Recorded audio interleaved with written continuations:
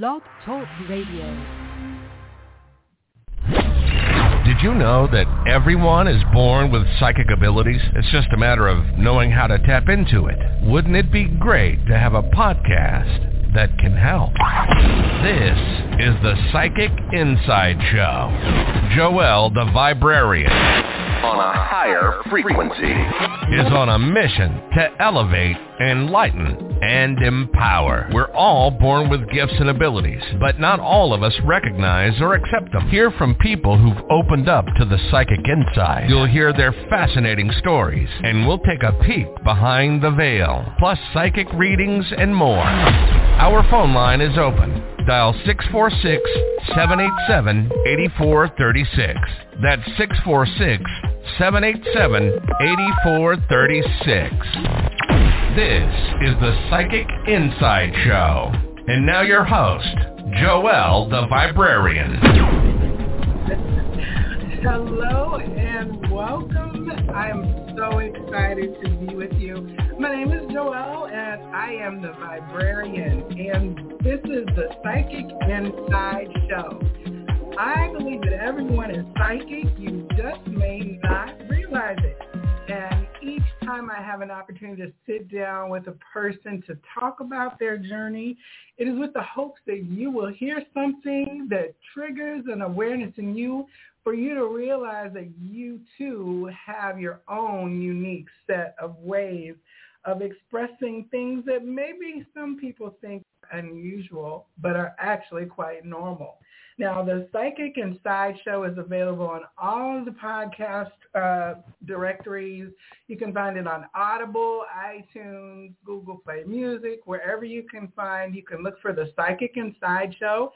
I've had over 50 interviews with amazing people from all over the United States and a couple abroad as well, and they're fascinating stories. I promise you will want to continue to listen.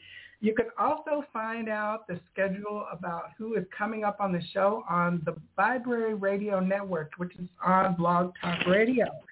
And, of course, these episodes are always shared over to the VIberary's YouTube channel, and that is VIberary, and the E is all about energy. I'm here to elevate, enlighten, and empower. And I want to tell you tonight, my guest is a person who directly contributed to an enlightenment moment for me, and that I definitely felt empowered after I left our session together. So I always tell you that when I am out in the world, I believe in being a metaphysical tourist. Okay, I go places, I'm looking for the crystal shops, I'm looking for the woo-woo stuff, I'm looking for the readers, the healers, the alternative, the sound baths. I want to see what is going on anywhere that I travel to. And earlier this spring, I had an opportunity to travel for my first time to Sedona. Now, I had big plans and ideas about what Sedona was going to be like, and it did not disappoint. I was only there for about 2 days, and I had known as I was driving there, I knew I was going to have a reading. I just allowed Spirit to kind of show me and bring that opportunity for a spiritual conversation to my awareness. So it was our last afternoon, and my friend Lala and I were picking up a few last-minute things at a gallery. And we drove out of the parking lot, and then both of us realized that there was this little store that had caught our eye individually that we had been meaning to tell each other we should go to. And we both remembered at the same time. And so she pulled around the block. We pulled in. The name of the store, it was Soul Stone Vibrations. Now, anything that says vibration is always going to catch my eye, but it was like definitely attractive storefront. So we kind of rolled in to see what was going on, and I saw a sign that said readings today. So I inquired at the counter, and to my great fortune, the reader was available, and I was introduced to my guest this evening, Roger Larson. Welcome to the Psychic Inside Show. I'm so happy to be able to have this conversation with you. Hey, Joelle. Thanks for having me on the show. really looking forward to the next 2 hours. I know, it's a great time. And let me tell you, the timing of when I got to get you on the calendar, it was Father's Day weekend. I have to say the ratio of female to male guests that I have on this show is probably 3 to 1. So it's great timing to have a man on the show. But even more so, when I sat with you and had the session, what came up for me was actually related to father healing. And you I think what you provided, I don't know what the whole thing was called, but I think it was part of your accelerated consciousness healing that you do. And you helped me really work through something that came up through both the reading and your own guidance, and then through these skills. It all had to do with the father energy. So perfect timing, Roger. And I mean, starting from the now moment, you are in the life in Sedona, a cool place where everything is known to be kind of hippie and alternative. And you're doing hippie alternative things like living the dream. How is that?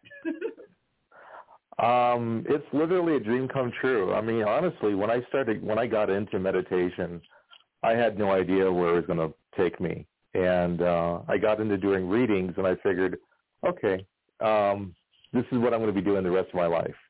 Mm-hmm. And around came 2004, a friend of mine said, hey, teach me what you do. And I'm just kind of dumbfounded because I had no idea how to teach what I did. Mm. And so I kind of stumbled my way through it, developed some techniques that had worked with my students in their class, and began teaching her how to basically expand her consciousness by healing the past and connect to doing readings, working with healing energy, all sorts of things, working with her energy centers. And it just kind of avalanched from there, and that was 2004. So that's 20 years nearly then where you've already moved into wisdom transfer.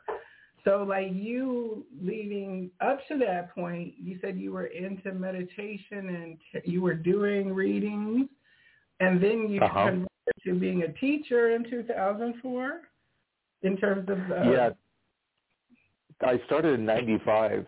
Oh, wow. Had a turning point with my mom's death, but I had a couple dreams that gave me a heads up that was going to happen. And so I started meeting people. I got into acting thinking, okay, here's a career shift. And I started meeting people, did Reiki, did meditations, worked with crystals. I was like, okay, what's this all about? Because I could feel that there was something there. Mm-hmm. And the deeper I got into it, the more I wanted to explore and experience. And it just kind of snowballed. So, yeah. And that's early in terms of what I think of as the modern crest that we're in. You definitely, in the 90s, I'm not in that wave of awareness like I am now. I was probably college and maybe had a couple tarot readings or psychic readings at little tourist attractions, but certainly not anything other than college or high school kind of curiosities of reading into certain things. But you were already in awareness of a psychic gift, at least a premonition, because you said you had dreams. Were you always aware of or experiencing extrasensory messages? I had an interesting childhood. I'd had a non-corporeal visitation when I was a kid, and I had a lot of empathy. I could pick up on people's emotions, and as a kid, it's I always had this feeling of knowing what certain adults wanted me to tell them. And so that saved me a lot in situations. And Yeah. But I always had this sense, this inner sense, like I'd walk into a room and I could feel it's like I don't belong in here. Mm-hmm. And it's like the air became charged, my skin tingled, the hair, was raised up. And, there were times where I kind of pushed through it because, I'm curious by nature. And, being a kid, you want to go out and explore and, find new things. But at night, all my senses got turned on like full blast. And I could feel things. I could feel entities. I could sense that there was something in my room that wanted to come through but wasn't able to for some reason. I had sleep paralysis. I had moments where I could feel my body levitating above the bed, and then I'd wake up, and it's like something had just slammed me down onto the bed. So that was fun. Yeah. I mean, as a kid, you're talking about like grade school age. Yeah. It was a little traumatic. Yeah, it's intense. Yeah. And I kind of shifted away from it as I got older, as I got more into, when puberty hits, everything changes. And, my high school years, junior high school, other priorities kind of came in. Right. And then I had those two dreams shortly before my mom died, and I was like, what? What's going on here? And that's when everything kind of got switched on. It was like I was 24 when I had those dreams, and then she was gone when I was 25. Okay. So that was pretty intense, and and that kind of woke me up to some stuff. And then I started meeting people that opened the door a little bit further for me, and I'm really grateful for meeting these people that came into my life and showed me what they were doing, and it's been a real journey. I mean, so that's like a trial by trial, it sounds like, in terms of the intensity. And I will say, and, this is just anecdotal to the conversations that I've had, for male empaths, that was really a challenge that I consistently encountered in younger years, that not recognizing and like using substances to numb, or feeling like challenged in terms of masculinity because of having all this emotional feeling self and the template of expectation. So it's very interesting that, you have these experiences that one would almost think of like the 80s movie where you're experiencing lifting out of your bed and all these kind of things that are played to the scary side of reality versus the happy woo side, and then to feel everybody's feelings and what that could do for your responsibility and feeling state and all of those. Was your family environment supportive and an awareness of this? No. I was raised in a Christian environment where all your answers were in the Bible, and I found nothing that would answer the questions I had or explain the situations I was experiencing. My mom was very intuitive. I really couldn't hide anything from her. She just knew stuff. And, we had a very strong bond. And, I had a strong bond with both my parents, but I think the bond with my mom was more, was on friendlier terms. My dad and I used to butt heads a lot. We were too much alike in a lot of ways, and too different in so many other ways. And my mom just got me. She understood me. And I told her about the first dream I had before she died, because I was thinking my dad was going to go. And I told her about the dream, and she looked at me, and she looked down. And the moment I saw her face, I was like, crap, it's not him. I knew it was going to be her. And then my second dream confirmed it and basically laid out this whole scenario of how it began when I was 11 and how it built up over time to, 25 when she went. And I was fortunate to get that dream because I understood why she left. And she went at 66, and that was a blow to me. But I was expecting her to last, a lot longer. And it was pretty intense. But I got it. I understood, why she had to go. That's one of the.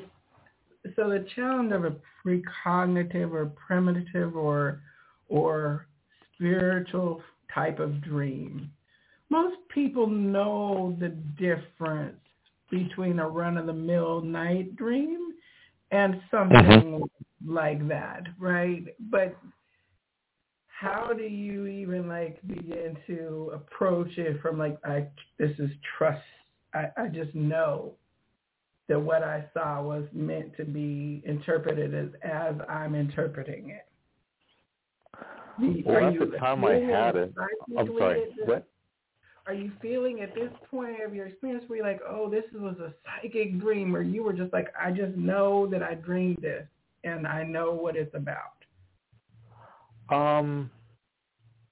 At the time, when I had the two dreams, the first one was more of like a metaphorical dream, and I kind of got that feeling, but at the same time, it was like, this is hitting a little too close to home. And when I have dreams that are symbolic, they mean something to me on a personal level in terms of something that I'm going through or something that I have gone through that I'm still kind of dealing with. So there's an area of familiarity. When I look at those dreams, it's like, okay, what do I do with this? And usually when I have dreams that are really symbolic, it gives me ammunition to work with. It gives me something to meditate through and release something that's kind of in my way. But when I get these dreams about the future, it's like, yeah, I'm just a bystander here. I'm just observing. Right. And so there's a really, it's a different vibe. It's subtle, but it's different. And that's, I guess, one of the things that I've been able to experience, thankfully, is that I've had a group of friends that all kind of went through an awakening at the same pace or in the same time, although differently. So having dreams and being able to say them to somebody without thinking about interpreting, but to get an oral record or a journal record. And then when the precognitive moment happens, being able to refer back at a tangible, we're like, oh my God, I did.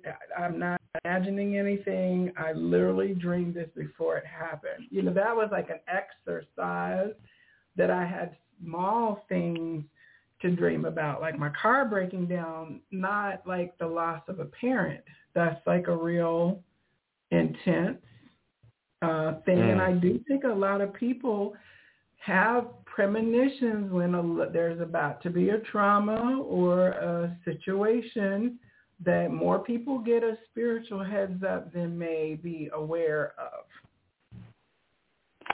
Yeah. And I had about 4 dreams before my dad left. And I was in China. I was like the other side of the world. I had no intention of coming back to LA. I was done, And I had 4 dreams and found myself on a plane back to LA going, why am I coming back? Oh, wow. So, Yeah, that was intense. And each dream showed me a segment of what was going to be happening in my life with my dad. And they all happened, but they didn't happen when I was expecting them to. Right. I came back in 2005 thinking, okay, my dad's going to go, I'm going to bury him, and I'm going to head back to China. No problem. Had a two-way ticket, too. But then it's like I got there 2005, and then it wasn't until 2009 when the first dream began to reveal itself. And I was like, well, that took a while, you know. And so it was a process. But like by then you're also parallelly, you're already then doing readings and have integrated to the point where you were then bringing your curriculum together in this same kind of period of time you're talking about.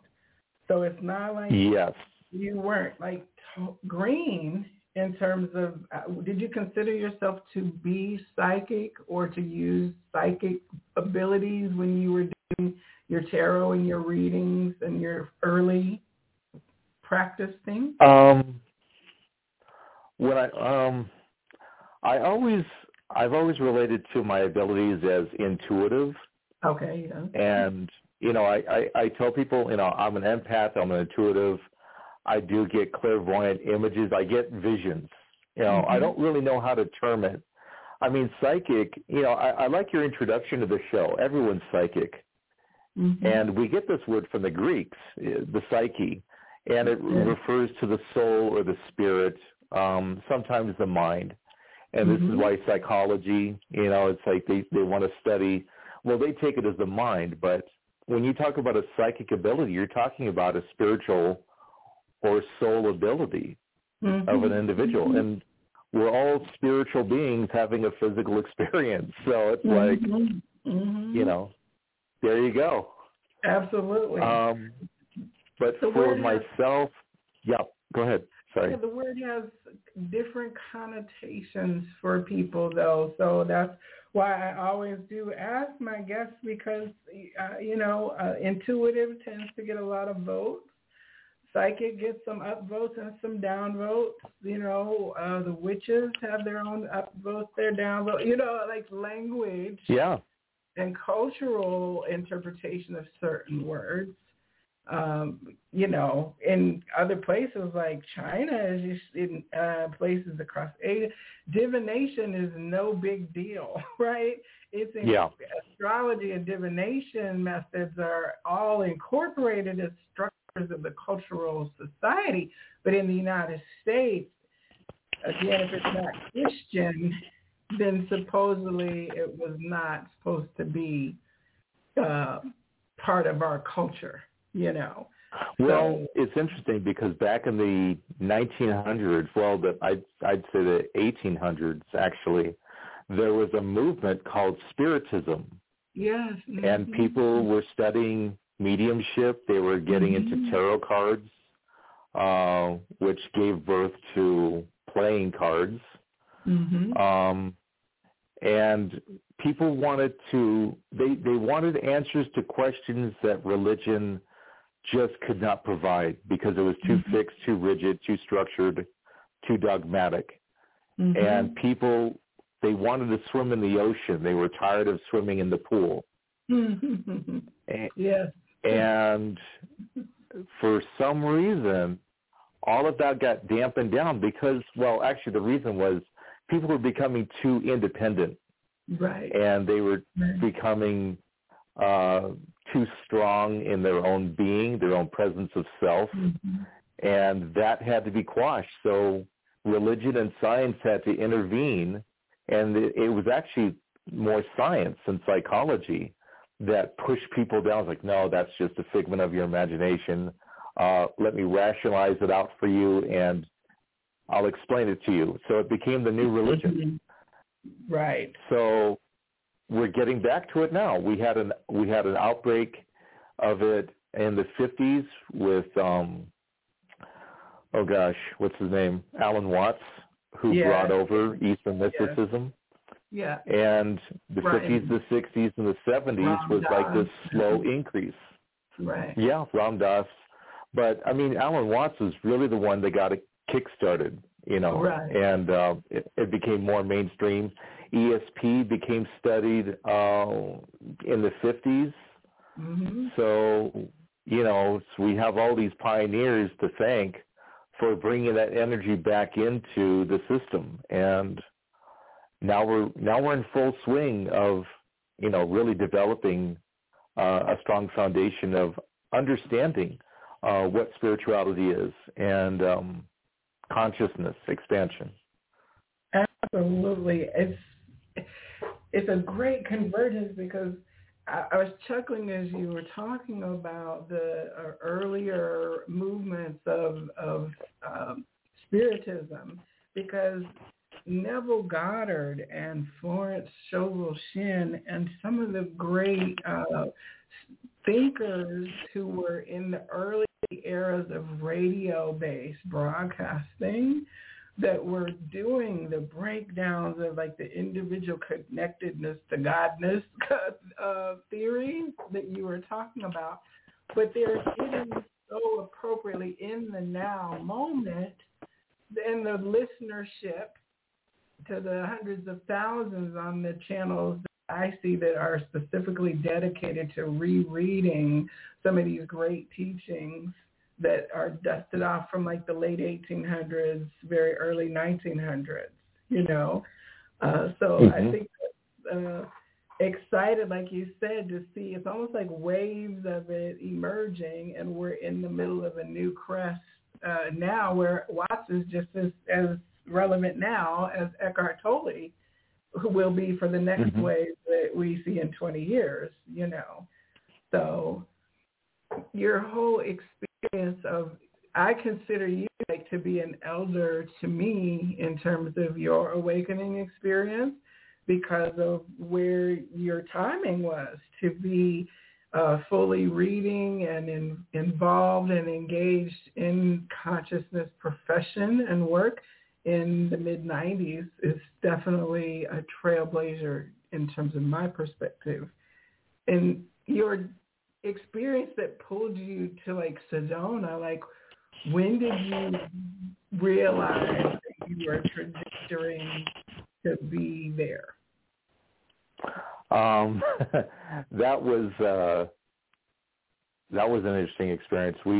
I wanted to show Vivian New Mexico in 2015. We were kind of bouncing around and trying to figure out, okay, what are we supposed to be doing? Where are we going to land?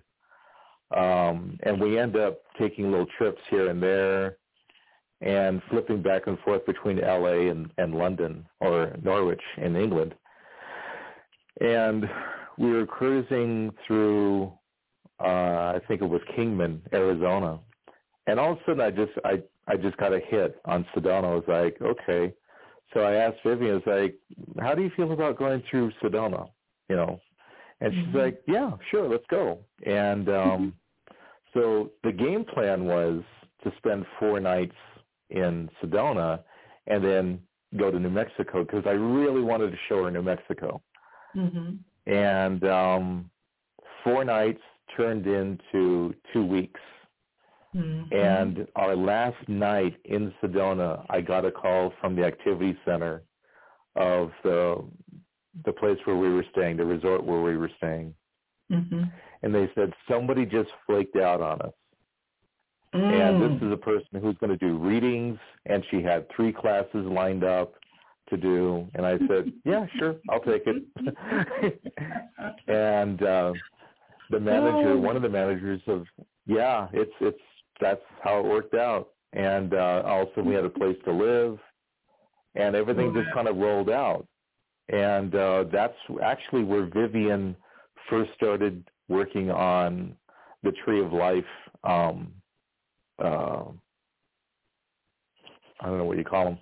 I guess they're little, they're not lapels, but they're, I keep thinking of diagrams, but the Tree of Life is where she started making those, or at the summit. Mm-hmm. And so a lot of things changed for us in 2015, and we ended up getting married in Sedona. Oh, wow. Beautiful. And, yeah, that same year. So 2015 was huge for us. Massive shift. Did you uncover then, subsequent to your move there, past life frequencies and connections, or a greater purpose to your anchoring there in the now moment? Well, I always saw Sedona as kind of like a spiritual mecca. So a lot of people have been drawn to Sedona. But for me, it was kind of like entering in the space for the first time. So I didn't really have a past life experience with it, the way I've had, say, with China. China had a really strong past life experience for me. Okay. But yeah, Sedona was a new place for me energetically, but I really connected with it, and so did Viv. You know, we were just like, wow, this is amazing. You know. Oh yeah, and, I mean, I will say the vibe in the space was great. I didn't get a chance to retail much by that time, but I think my friend got something. But it was just good vibes all over Sedona, and especially to patronize. Like, there's so many small business owners. Like, anyone can bring their gift into business in Sedona, so it is kind of a mecca for that in a way. And I think that's cool. Everybody we met was somebody who was like in their dream. You know? Yeah, and there's something for everyone at each level. You know, from entry level to advanced. So there's, you know, it's like university. There's you've got your beginner courses, you've got your intermediate, you've got your advanced, and so that's what's nice about Sedona. Well, and as you sank into like community versus visitor, how has that been? And you know, because you got this overlay of all the people who come in and out, washing, and then repeating circuits of people who come seasonally and repeatedly. And you have like the core community who's invested as business owners, many transplanted from other places, right, having been called. Like, what has it been like becoming part of the community there?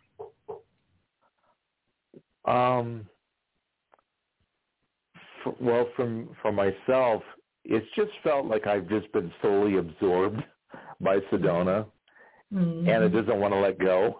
Because I've had many moments where it's like, why am I still here?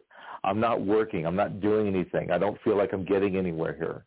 And that went on for a few years. And 2021, everything shifted when we got the store. And it was like, oh, okay, that's why we're here, you know. Because my work has always been my compass needle, always pointing me to where I'm going to go, where I'm going to be. And that's, you know, I guess you could say it's because I'm a Capricorn. But, you know, my work has always been my top priority. And, you know, in a sense, it's consumed me because that's basically my life. My reality is doing this work and seeing where it's going to take me next. You know, I don't consider myself anything more than a student of energy. So I'm constantly learning. It's like, okay, what next? What do I got to do now? Right, and it's like, that's cool, right?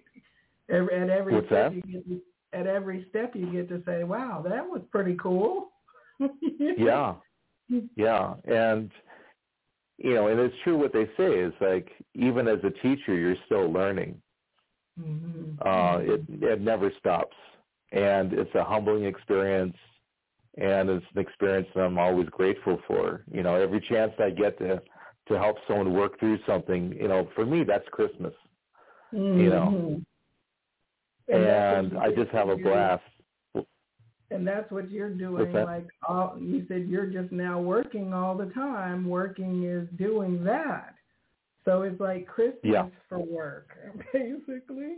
Yeah. Yeah. I mean, this is the best job I've ever had. 6 days a week.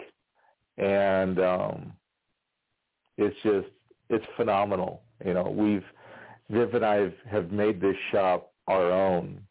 Mm-hmm. And we've put so much energy into it. And I'm always listening to the shop. It's like, okay, what do you want now? You know, what is it that how does this feel? You know, when we do this. And, you know, when I'm choosing crystals, I choose the crystals that align with the shop. You know, they're basically saying, yeah, pick me. I want to go. I want to be in your shop so I can go to the right person. Right. So our shop is really unique that way. We don't like bulk buy.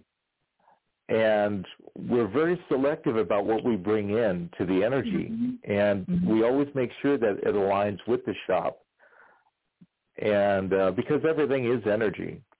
Right. And you bring in something from the outside, it's going to affect the balance of that energy, whether it's a shop, a vehicle, anything.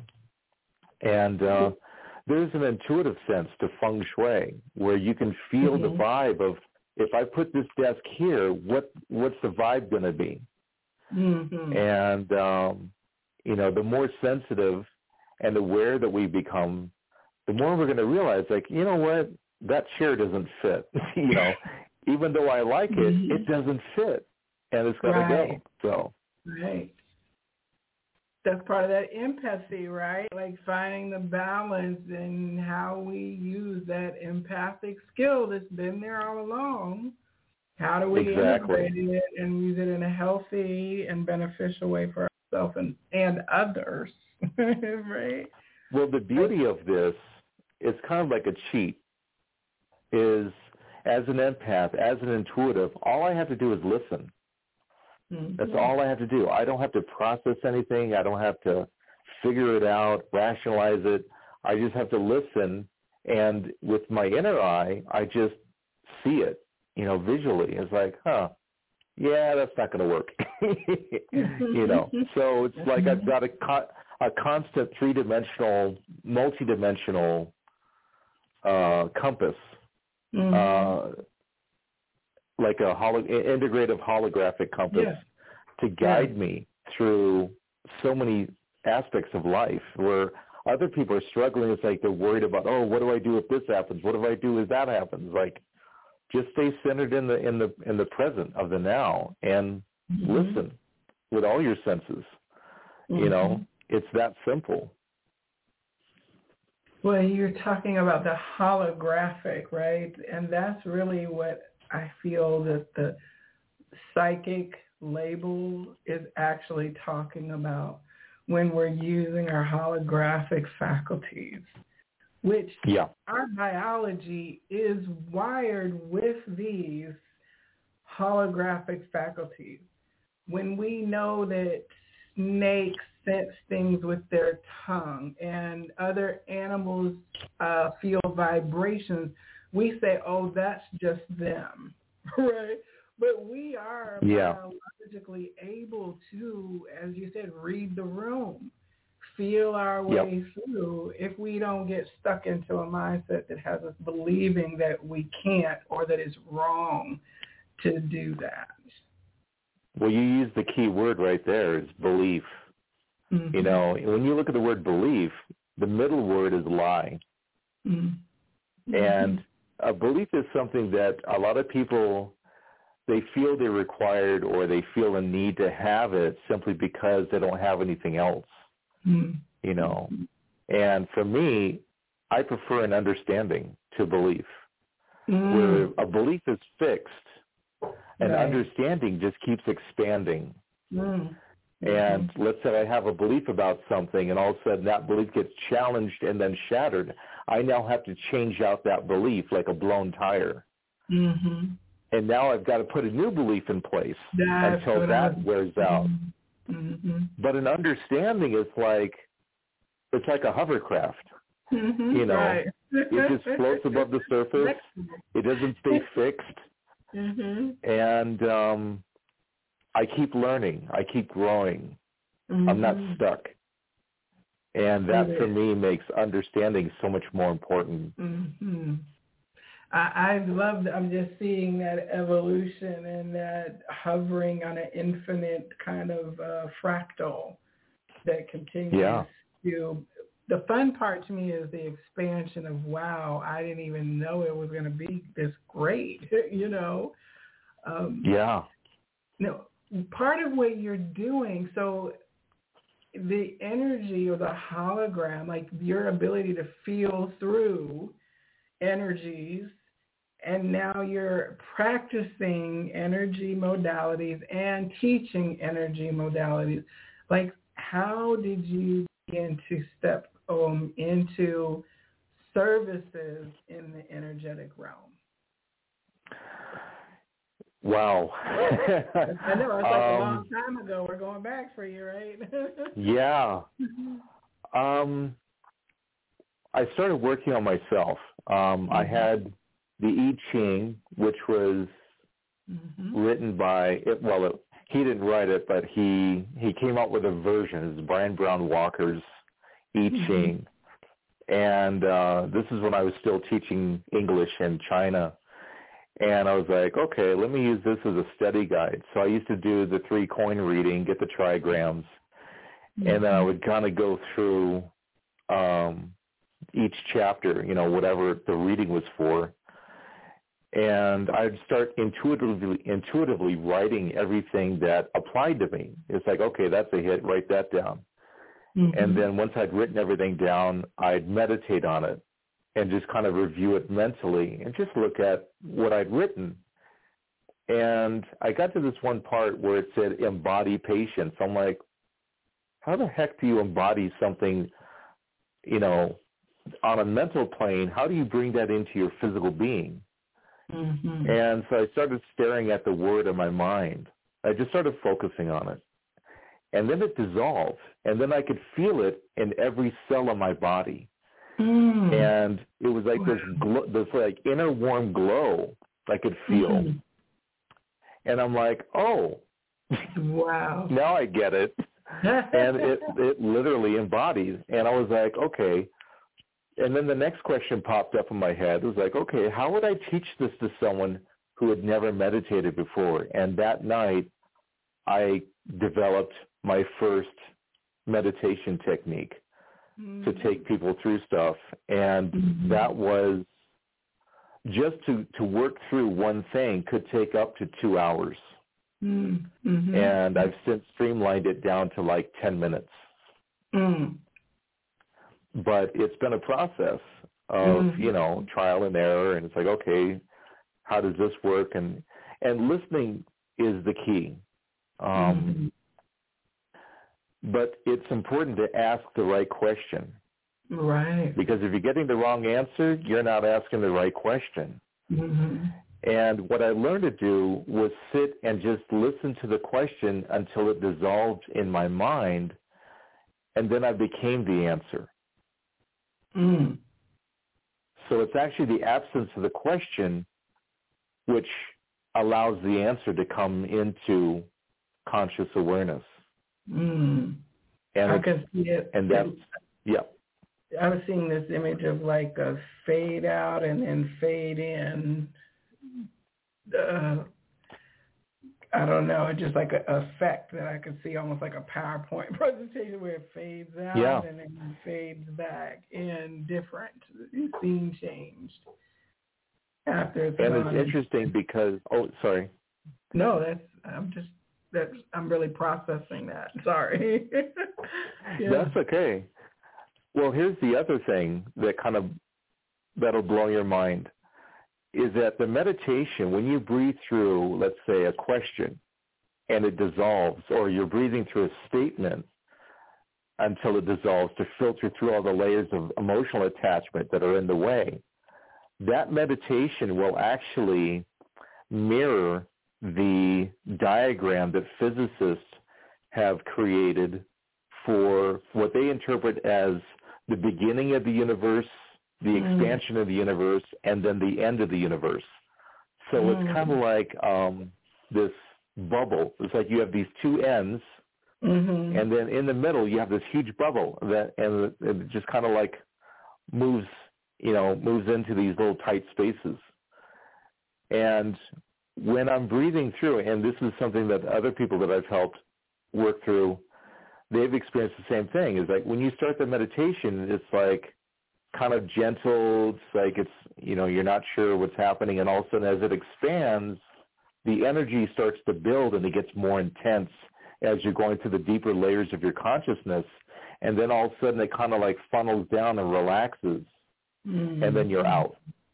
And it's just like the model that they created for the creation of the universe, the expansion, and then the ultimate destruction or the end. Right. Because it's like in the creation, it's to ask the question, who or what am I? And then dissolves, and then creation emerges, and that's us. Like all of the usness that creation is on the exhale came into being to answer the question of what is the potentiality of the I am that I am. Okay, Roger. Very, very, very activating as you are a teacher. So I thank you for that. That energy, the accelerated consciousness is that what you call your modality, or I don't know how to describe the work that you do. I have a hard time describing the work that I do.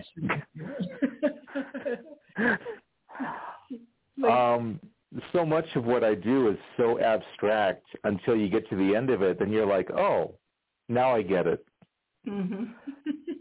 And even when I'm describing my work to people, they just kind of give me a blank look until I finish. And then I take them through the process, and they look at me and says, okay, now I get what you were talking about. Right. Well, I'm glad I'm not alone in not being able to really describe my session with you. But so people can see you in Sedona, but you also work with people via video and phone? Yes. Okay. Yeah, because we're not talking about something that physically has to be, because you're doing energy work. Yeah. With energy has no limits. It's infinite, and it's nonlinear. So it's not tied to the third dimension the way we are in the physical. Thought is energy. Emotion is energy. And, how can you determine the distance that a thought can travel? We don't even have the scientific technology, at least not mainstream-wise, to measure that. Right. They're still trying to measure light and sound and all this other stuff. And it's like, try measuring thought. Right. You know. Speed of consciousness, right?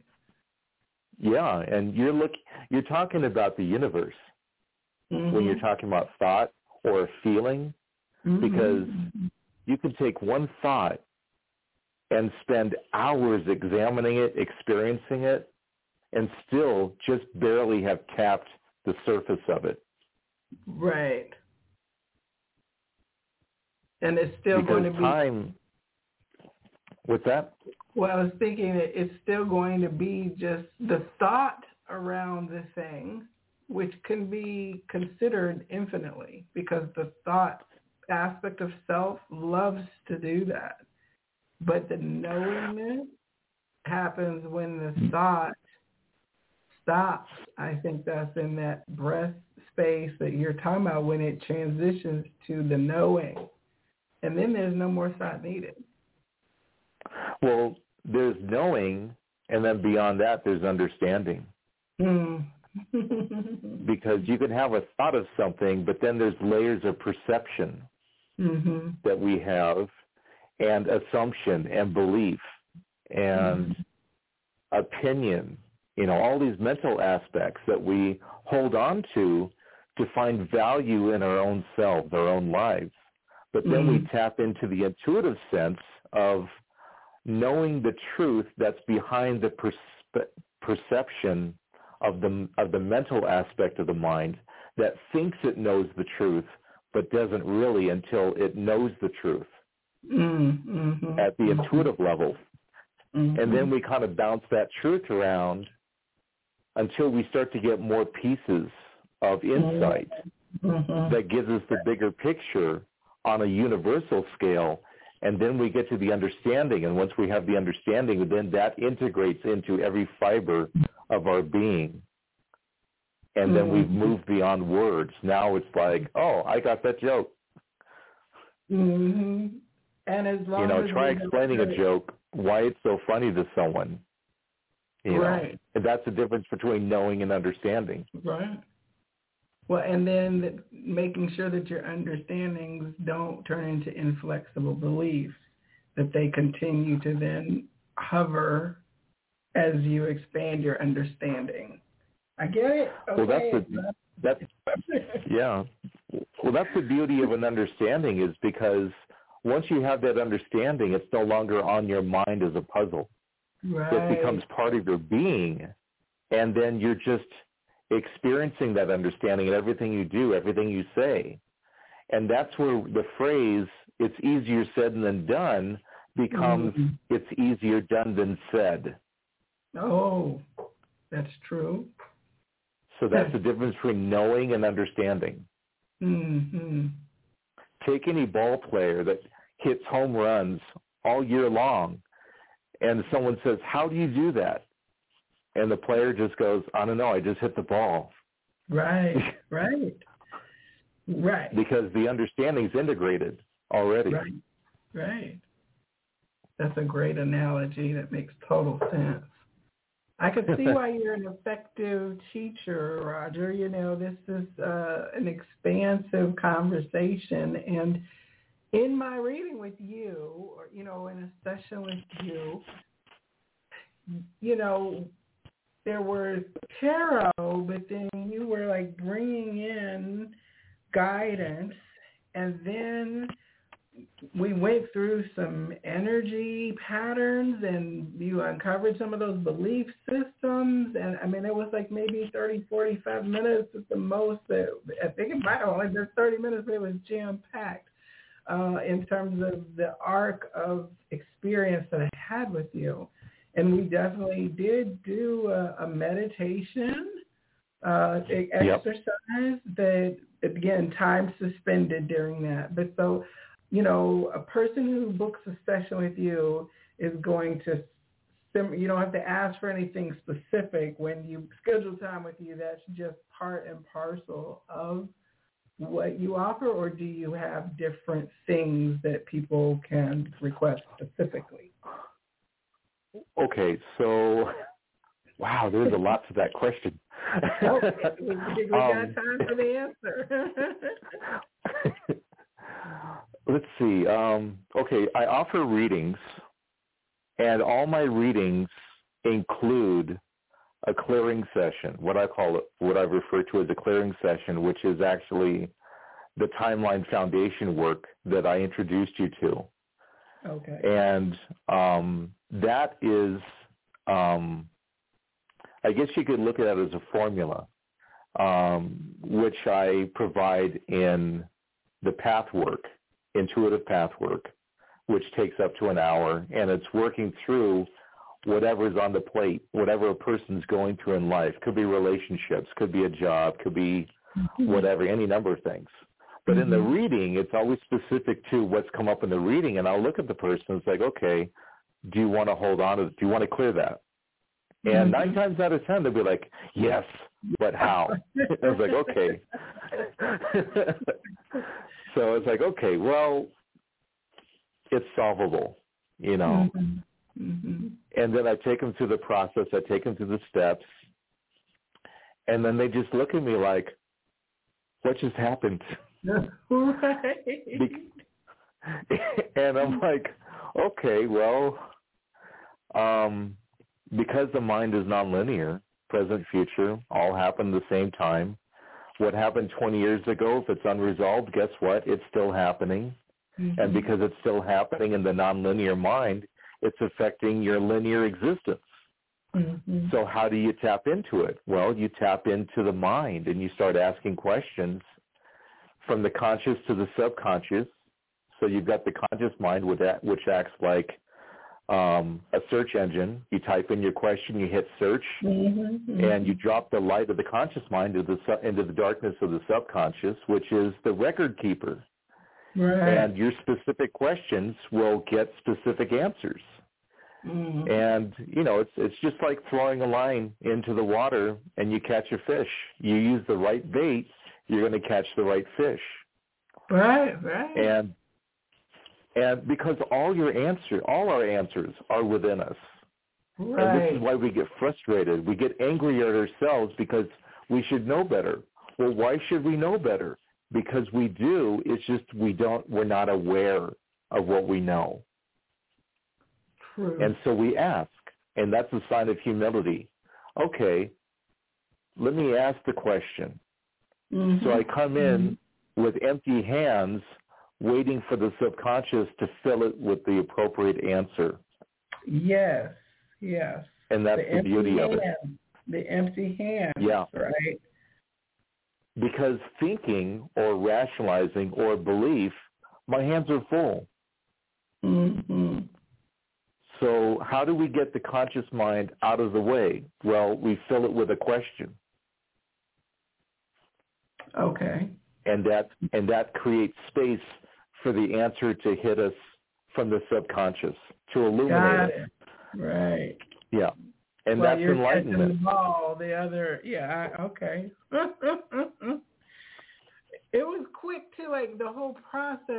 Again, we were moving at a good pace in general, but it didn't feel rushed. But you literally like walk through an exercise of, okay, think about that, okay, and then it's like, well, now we're gonna do so and so, and then boom, it was done. I'm like, wow, okay, it made sense to that rational mind every step of the way, while my spiritual self was having the experience. I definitely experienced that. Well, there's two very important aspects to this work. It's connection and perspective, both of which we can't function without. If we don't have perspective, we're going to make some serious mistakes. If we don't have connection, we're not going to be aware that we're making those serious mistakes. Right. And these are the two things that our society lacks big time. Mm-hmm. Definitely. But by connecting, I'm sorry? Definitely skewed perceptions and errant connections. Yeah, and these are all coming from the mental aspect of the mind, which assumes it knows the answer, believes it knows the answer, and thinks it knows the answer, and then rationalizes when it's told, no, that's wrong. Yeah. The mental aspect of the mind is made up of three institutions in our society. We have religion, we have science, and we have philosophy. These are all mental aspects that do not approach intuition. Right. The scientific mind has to have empirical data to prove or disprove. The rational aspect of the belief of the religious mind cannot accept anything that doesn't fit within the parameters of belief. And philosophy, it just keeps asking these questions that keep us going around in circles. They're more like, what are those questions you're not supposed to answer? Forget the name of it, but it's a question that you pose to people that's supposed to keep them rhetorical. Thank you. Yes. Rhetorical question, and to get them it's thinking, like keep them thinking. Yeah. It gets people thinking, but then how do we resolve it? Right. And for philosophy, the questions of the universe are out there. No, they're not. We're out there. We're part of, as Carl Sagan said, we're star stuff. As the Hindus say, we are a drop of water in the ocean. Yes. You know, it's the same. It's just we have a perception that we're different. You know, people always say, well, we're divine beings. Well, that means that we don't need a divine being to get our answers from. We don't need to outsource our spirituality. But for a lot of people, that takes them then one step too far into an understanding, and those belief systems kick in, the Hierophant kicks in and says, you're too close to a sacred cow, you know? Yeah. Well, you know, some people need those training wheels. And then they reach a point where it's like, okay, I don't need these training wheels. I can ride the bike myself. You know, and that's the difference between a spiritual child and a spiritual adult. Right. We don't need a hand to hold. Yeah, independence. Yeah. We trust ourselves, you know, and that's basically the heart center, which is the intuitive self. It's the access to truth. It's basically the seat of truth, because we know in our heart whether something is going to be a good idea or a bad idea. But then the mental steps in and says, no, let me rationalize this out. I've got a better idea. And the heart's going, oh, no, you don't. And then people go through that process and they go, shoot, I knew that was going to happen. Right. But the mental aspect got in the way. And so that's a lesson we have to keep learning until we go, okay, I've graduated. Now I'm working on the intuitive level, and I'm going to trust that I know the truth. And that's why people get heartbroken, you know, in relationships. Why their heart feels so heavy, because the truth is weighing on them, and they went against it. And then when they were confronted by the truth in such a way that they could not refute it, they could not deny it anymore, it hurt them. Right.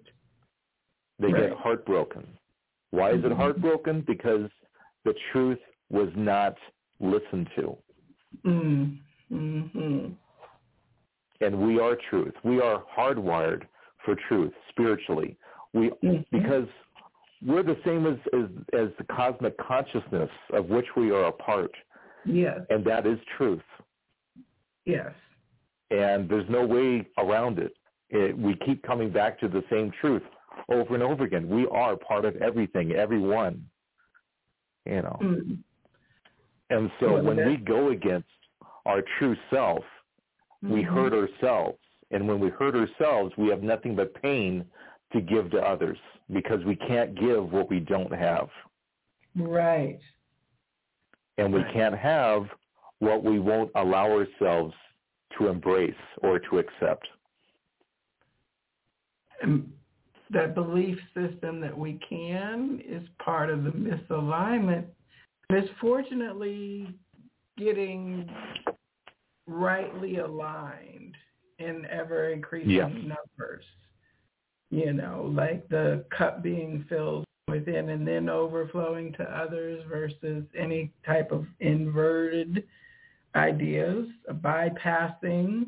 You said you did your energy healing work with yourself. Like you had to do it to pass the medicine to others through.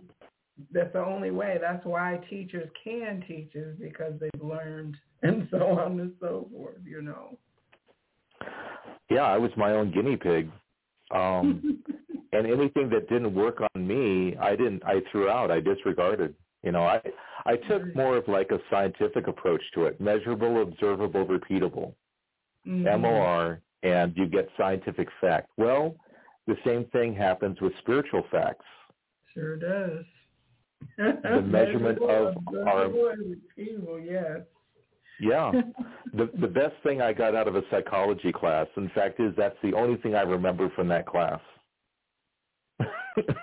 Yeah, I mean, that's a perfect scientific rationale can be applied to everything. And, you know, that's why having like the dream journal or your psychic journal or your notes of spidey sense hits and things like that, over time, you will then see the measured and observable phenomenon of your own abilities and awarenesses that will help you trust yourself more and more.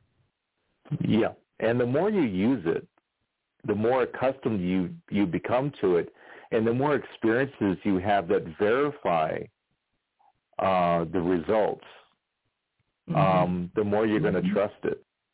And it's just a matter of, you know, it's like the more you practice with it, the more natural it becomes. And then all of a sudden it's integrated into every fiber of your being, and you're just living it. You're being it. And you're not thinking about it. You're just doing it. And it's like, it's amazing. That's the fun So, part. yeah, life can be fun. Yeah, exactly. Yeah. It's always being a toddler learning how to take new steps, and then also being the seasoned hiker who also can navigate extremities in the same reality space, you know?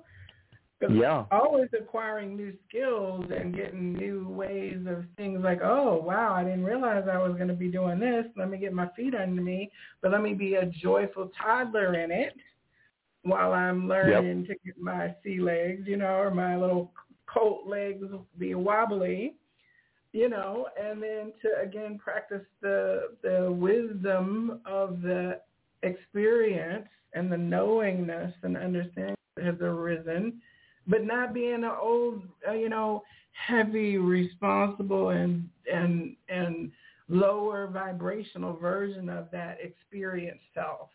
Maintaining that I'm good at this. I understand myself.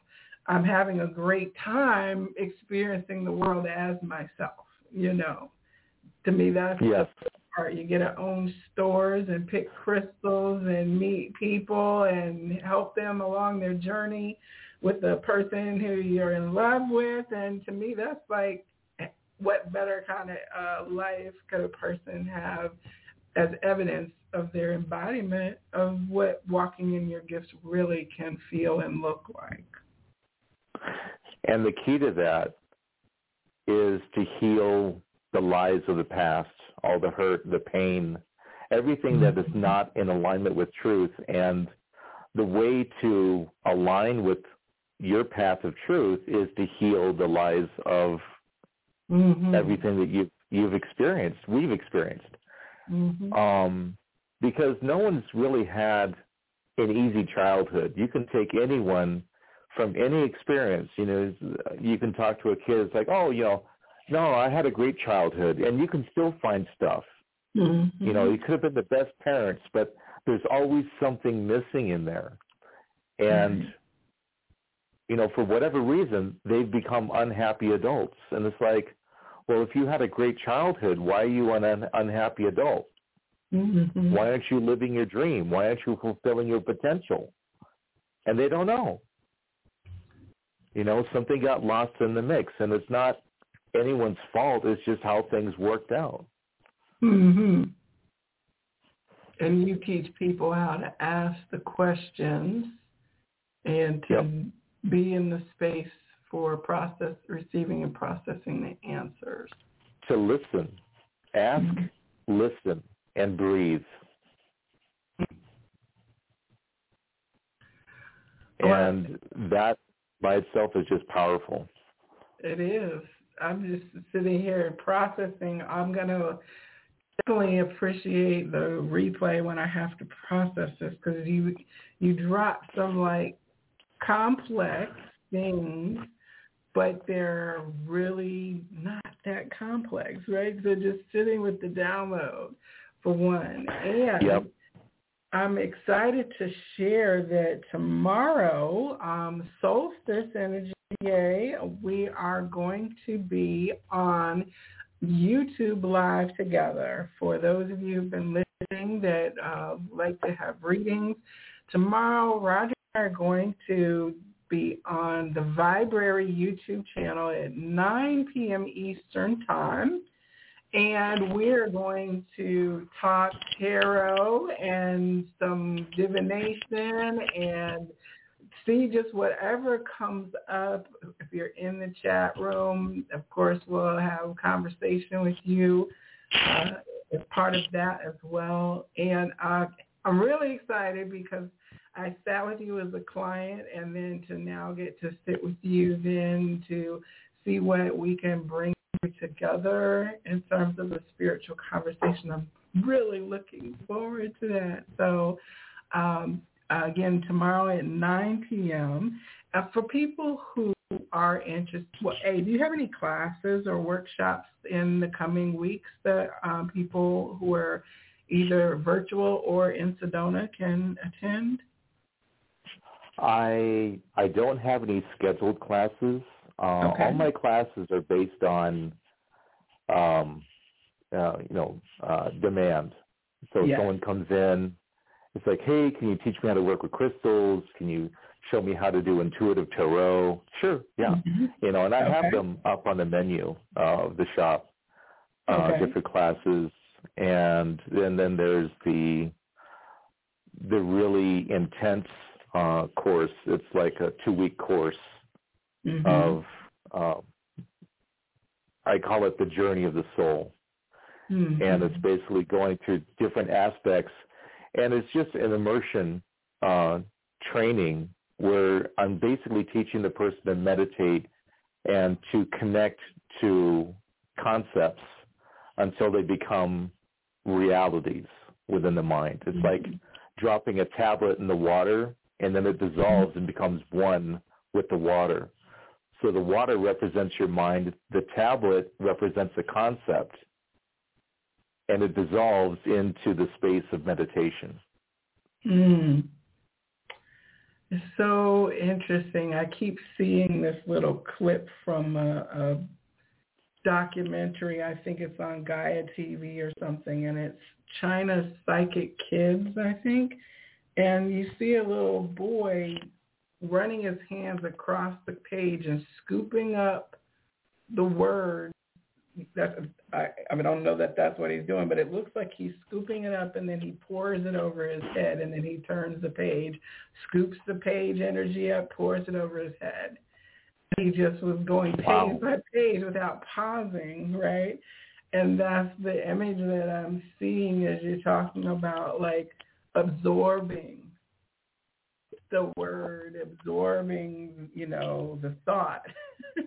It's like we can do so much more than we think that we can. And once you realize, all I have to do is pour it and dissolve it into myself, and I can integrate it. Oh, you should have told me that years ago. There was a show when I was younger, I think it was in the 90s. It was called The Pretender. And this guy had been raised, I guess, in a government lab or something, and they taught him how to pretend anything.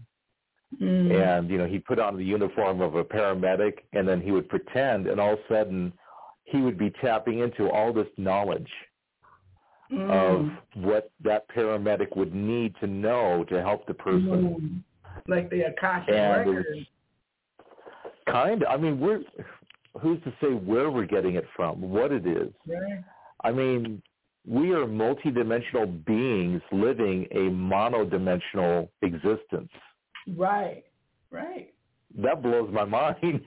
Right. So we barely scratched the surface of our potential. And what that boy in China was doing is like, he's living in 2 different dimensions at the same time. Right. And experiencing them. And it's like, wow. Right. That's amazing. But that's just the beginning. That's just the step out the door. Absolutely. And we're in like a really big doorway. Like if you think about the 90s when you were coming through the door, and The door is still open and only getting wider and wider, you know. Yeah. I haven't even gotten to the, I don't feel like I'll ever get to the horizon. It's just going to be like that proverbial carrot on the sticks, like, yeah, right. You'll get there. Oh, you'll get there. And that's oh, great, yeah, right? you'll get there. That's great, too. Well, Roger, everyone I work with, sorry. Go ahead. No, go ahead. Every person I work with opens my mind a little bit more and gives me another problem. It's like Sherlock Holmes, like I need problems to solve. And every person I work with provides me that experience that just widens my perspective a little bit more. And it's like, wow, I never thought to look at it from that angle. And I get challenged because I'll have all these techniques that have worked before, but then I get to someone and I get stumped. It's like, okay, these aren't working, so I need to adapt. It's like, what do I need to fill this space with? What's the question I need to ask them? You know, and I'm racking my brain sometimes, like, okay, the question, you know, and then it comes through, and I'm able to guide that person to the next step, and it's like, wow, you know. So I literally am going to school every time, you know, that I'm working with someone, and it's just an amazing process. Even as you're saying that, I imagine that is what creator awareness, that's what their experience is of us. Like every time it encounters, you know, an archetype that previously was not known or didn't follow the previous pattern, then you said, well, I have to adapt, right? We are the adapting creation that is encountering energies through us, being us. It is encountering infinite differences that it is adapting to. And that is truly what the creation exercise is, that I am another you, as the Mayans say in Lakesh, like I am another you. So it's fascinating to sit with you and see myself. I've now learned something about myself through you sharing with me your experience, which is why my perspective was enlarged. You know, it's just a beautiful expanding exercise. It's as you said, like you got to do this every day, 6 days a week. You got to go in, hear people's stories, contribute information, learn something yourself. You know, I did not want to forget about your drumming. I was about to wrap, and we did not get to your sacred drumming. Part of what you've been talking about in terms of going into what we would perceive as back or other dimensions and pulling out the stories or the beliefs or the things that have shaped us, that's very shamanic. You know, we're talking about soul retrieval, soul fragmentation. Is your drumming an aspect of that, or can you share a little bit about that modality? It's very, I hesitate to use the word shamanic because it's been used by so many people. You know, some guy spends 2 weeks in Peru, all of a sudden he's a shaman, you know. It's like, wow, congratulations. You know, you've taken 50 years of training and compressed it into 14 days. That's amazing. Right. But for me, my journey has been a very shamanic experience. You know, it's taken me literally outside of the physical dimension and stepped me into other places, other realms, and it's like, wow, okay, this is new.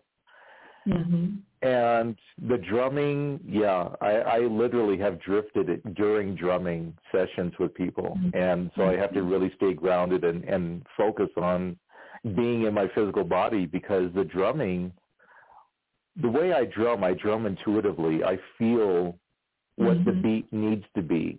So I'm listening to the person I'm working with. I listen to the moment that they're in and everything that they brought with them energetically, emotionally, mentally, spiritually, cosmically. And I'm asking, what does this person need? What do they need to hear? and what needs to be spoken or what needs to speak up. When I was doing drumming at the resort, I would be drumming into people's emotions. You know, they'd come in and I could feel anger around someone, so I'd drum into that. And I would look at these emotions as separate entities, separate beings that needed to have a voice, and that was the drumming. And the drumming provided them an opportunity to dance and to get out those aggressive energies, those frustrations that I'm not being heard, I'm being ignored, I'm being stuffed into a bottle of prescription pills or a bottle of alcohol or drugs. And I would literally drum into those emotions. And I could see them dancing. I could see these energies dancing the way the Native Americans would dance. And they would show me when they were done, they would just dissolve. And then I'd shift to the next emotion.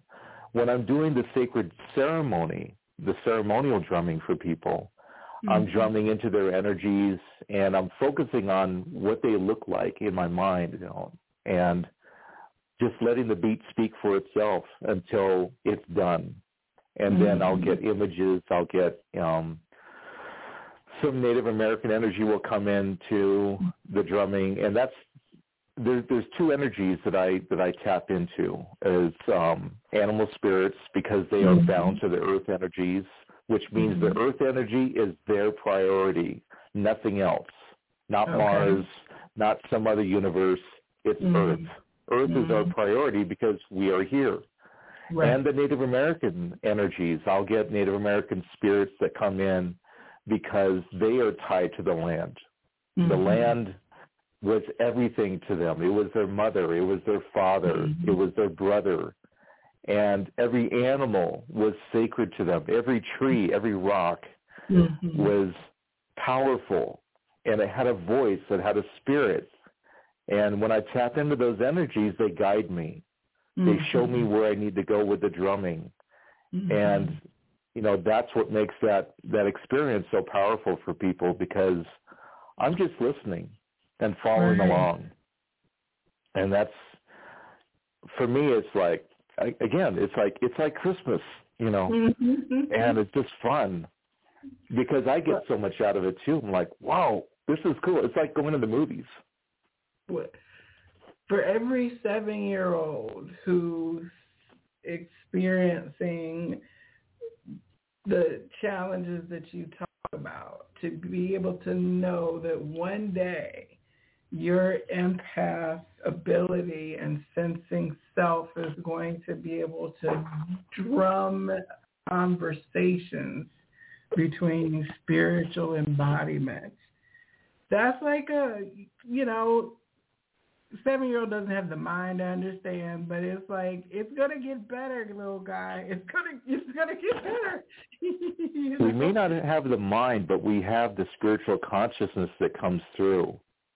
I did a regression with a hypnotherapist because I was just getting into meditation and sorting stuff out, and I kept feeling like, is there something in my past that messed me up somehow? And so I went to a therapist. I went to a hypnotherapist, and she took me through the process. She's a great lady. This is like years ago. I don't know if she's still practicing, but I ended up in the womb. And I'm listening to my parents argue, and I could actually see them in my mind's eye. And the first thing out in my consciousness was like, oh, how cute, they're arguing. And my mom was saying, you know, what do we do? Basically, she had just told my dad she's pregnant. So she had just found out. And she turns to him and was like, what do we do? And my dad, in his infinite wisdom, shrugged and like, I don't know. And I'm like, oh, that's cute. You know, they're arguing, and they're arguing about me. And then it shifted to another scene, and I could feel them. I could feel the tension. I couldn't see them, but I could feel the tension. And I knew, it's like, something's wrong. And I almost aborted. I said, it's like, I could hear myself thinking, they're not ready for this. Oh, this is too much. Wow. And at the time, my mom was 46. Oh no, wow. sorry, 42. She was 42 years old. And it's like, yeah, these guys, and it's weird because I kind of saw them as younger than me. Oh, yeah. I kind of saw them as kids, like, oh, these kids, they don't have it together. And wow. the only thing I can get from that is that as an older soul, you're looking at these souls that have had less experience. Mm-hmm. And I literally almost checked out, and then everything blacked out, and I was out, and then all of a sudden I realized the reason why I was born on my dad's birthday, because I was supposed to come out on the 8th, and for some reason I came out on the 19th, and then I realized, like, oh my God, that was me. I chose that date. Right. And it was to let them know. It's like, hey, we're cool. It's good. It's supposed to happen. Right. And, of course, my dad growing up, it's like, oh, yeah, God brought you to us, blah, blah, blah. I'm like going, and it never resonated. And all of a sudden, when I had that moment, yeah, and I didn't realize it until I had the hypnotherapy session, like, oh, now I get it. Wow. So, yeah, that was an eye-opener for me. I mean, I've had a lot of eye-openers, but that was a big one because it's like I looked at the power that I had over my own life to choose whether or not to continue the journey. Mm-hmm. And that's what told me, because, people say, oh, you chose your parents. Everything happened the way it was supposed to. No, it didn't. Not everything that goes according to plan. We can't just throw a blanket over this, and just with a new age, sense of righteousness say everything was meant to happen this way. No, it's not. Not everything goes according to plan. As above, so below, Yeah, little adjustments, yeah. So, yeah, I literally almost checked out from this life. So, yeah, that was heavy.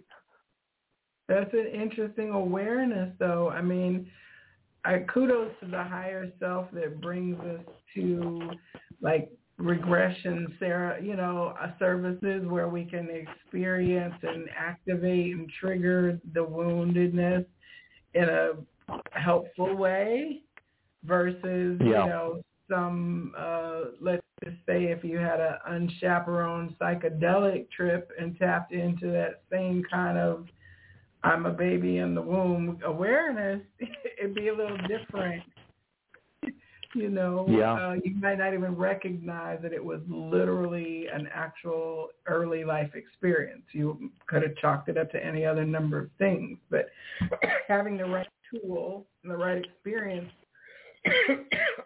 we really do try to be gentle with ourselves in doing things, I'm sorry, it broke up a little bit. Sorry, I'm getting a little tickle in my throat here. I was saying our higher selves and our aspects of selves really do try to be as gentle as possible in answering the questions that we've asked out there. When we've said, I wonder where this lies, and all of a sudden you get gut kicked. Well, no, they try to mitigate that, so that it's not as terrible as it could be to go through an early life kind of awareness or trauma. That's not to say it's not intense. Like you said, I'm sure it triggered a whole period of healing for you after that. Well, this is why we have repeat lives. We cycle back. It's like, oh, shoot, I didn't fix that. I got to go back and fix it. Right. We make mistakes. And that's part of the path. That's part of the process. We do make mistakes. And so things get overlooked. Things get neglected. And then when we get back into our spiritual self, away from them, the mind gets in the way a lot. Even though it's there to help us integrate with a physical reality in existence, it accumulates stuff that gets in the way of the spiritual mission, the soul mission. Mm-hmm. And I kind of look at the mind as like a hard drive. Every new body, you get a new hard drive. Mm-hmm. And the soul uses that as an access point to the physical. But in the womb, we begin to accumulate a lot of junk data. We get pain. We get fear. We get, apprehension. We get, anxiety. And we're absorbing stuff through our mom 24/7. So whatever environment she's going through, whatever situations she's going through, we're feeling it. We're feeding off of it, and we're absorbing it into our being as we're physically forming in her womb. And then by the time we're out 9 months later, we're a mess already. Yeah, we're well marinated. We are. But, and then we go through the process as a child, we start to adopt things. So we're consciously absorbing stuff from our environments. And then in our adolescent stage, we begin to kind of adapt. I like that, but I don't like that. I'll take this, but no, you can keep that. So we start to think for ourselves, and that's the rift that happens between the parent and the child at the adolescent stage. Mm-hmm. And then by the time we're teenagers, we're in full lockdown. We're not accepting anything. In our minds, we're going, no, this is the way I want to look at it. Mm-hmm. This is how I want to see it. And then by the time we're adults, we are a mess. That's the only way I can really put it. We're a collage of everything we've absorbed, adopted, adapted, and created through those 4 stages of our life. Mm-hmm. And no wonder so many adults out there, and this isn't even including all the stuff that's being thrown at us energetically, all the frequencies that are being pumped out, all the movies, the music, and they always target the teens. Programming. Mm-hmm. Mm-hmm. And they want to mess up the teens as bad as possible before they become adults, before they become self-aware and awakened and enlightened. They don't want that. The people at the top don't want this. So the media, the corporations, they want consumers. They want drones. They want worker bees. They want people to be to follow whatever orders or instructions are being given. Wear a mask. Mm-hmm. Get the vaccine. Dumb yourself down. Mm-hmm. Listen to that music. Watch these movies. Watch these shows. And they're all geared to dumb people down. Eat this food. It's crap, but you'll love the taste. Right. And it's like the wave you talked about in the 1800s with the spiritualist movements, and they were becoming too individualized instead of conforming. And so, here we are at the real full coming in of the age of Aquarius, the Aquarius energy of the individual thinker, and the countermeasures are in place to capture these beings that they knew would be already energetically tuned to be individual as thinkers, because our generation held the space for them to do and emerge in that way, Yep. But it's like that expansion and contraction, the sine wave of, too much individualization. So now we'll take the individual expression and we'll make it extreme and corrupt it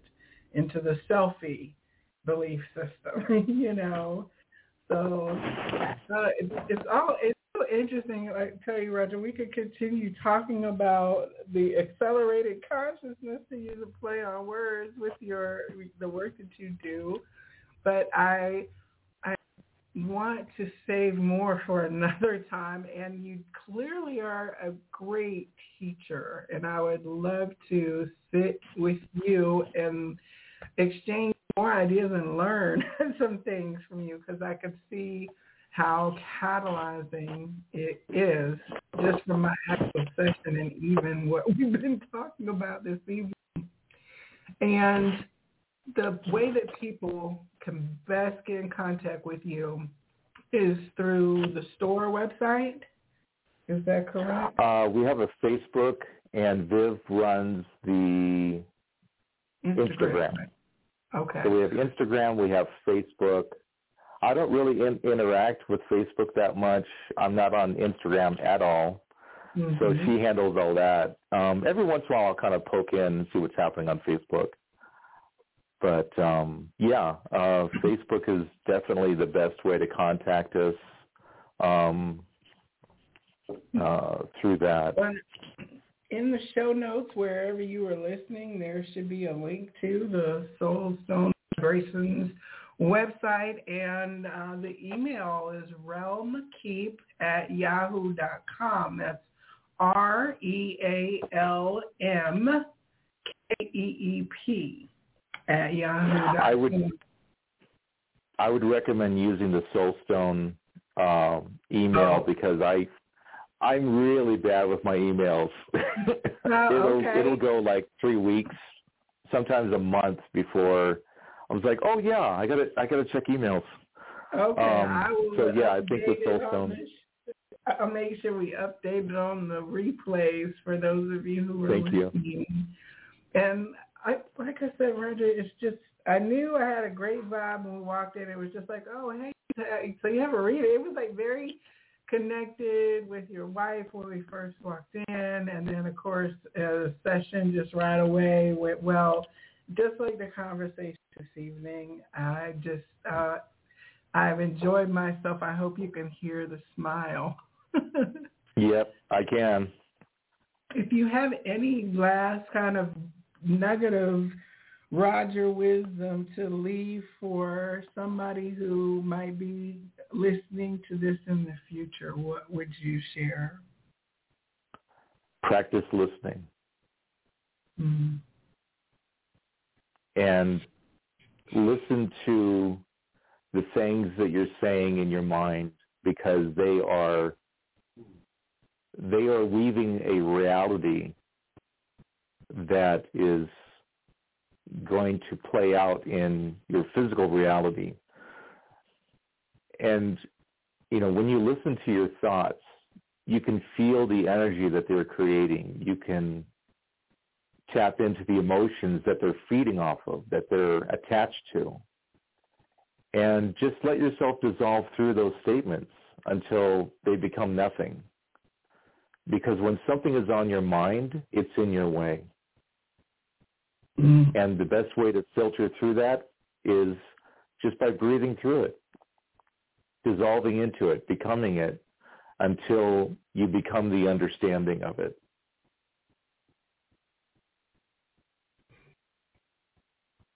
Just letting that sit right there. Roger, thank you. Thank you. You're very welcome, and absolutely thank you. Appreciate you.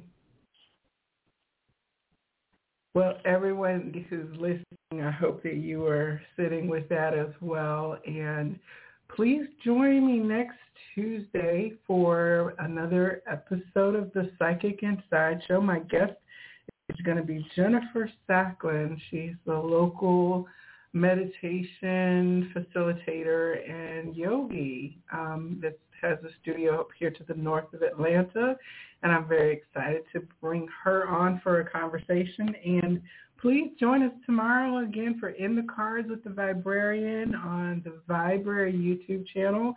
Roger and I are going to bring in some energies about the solstice and see what guidance Spirit has for all of us to accelerate our consciousness in this now moment. So, Roger, thank you so much. Thanks, Joelle. I'll see you all next week. You've been listening to the Psychic Inside Show with Joelle the Viberarian. If it's in the psychic realm, it's our passion. We hope you've enjoyed the show.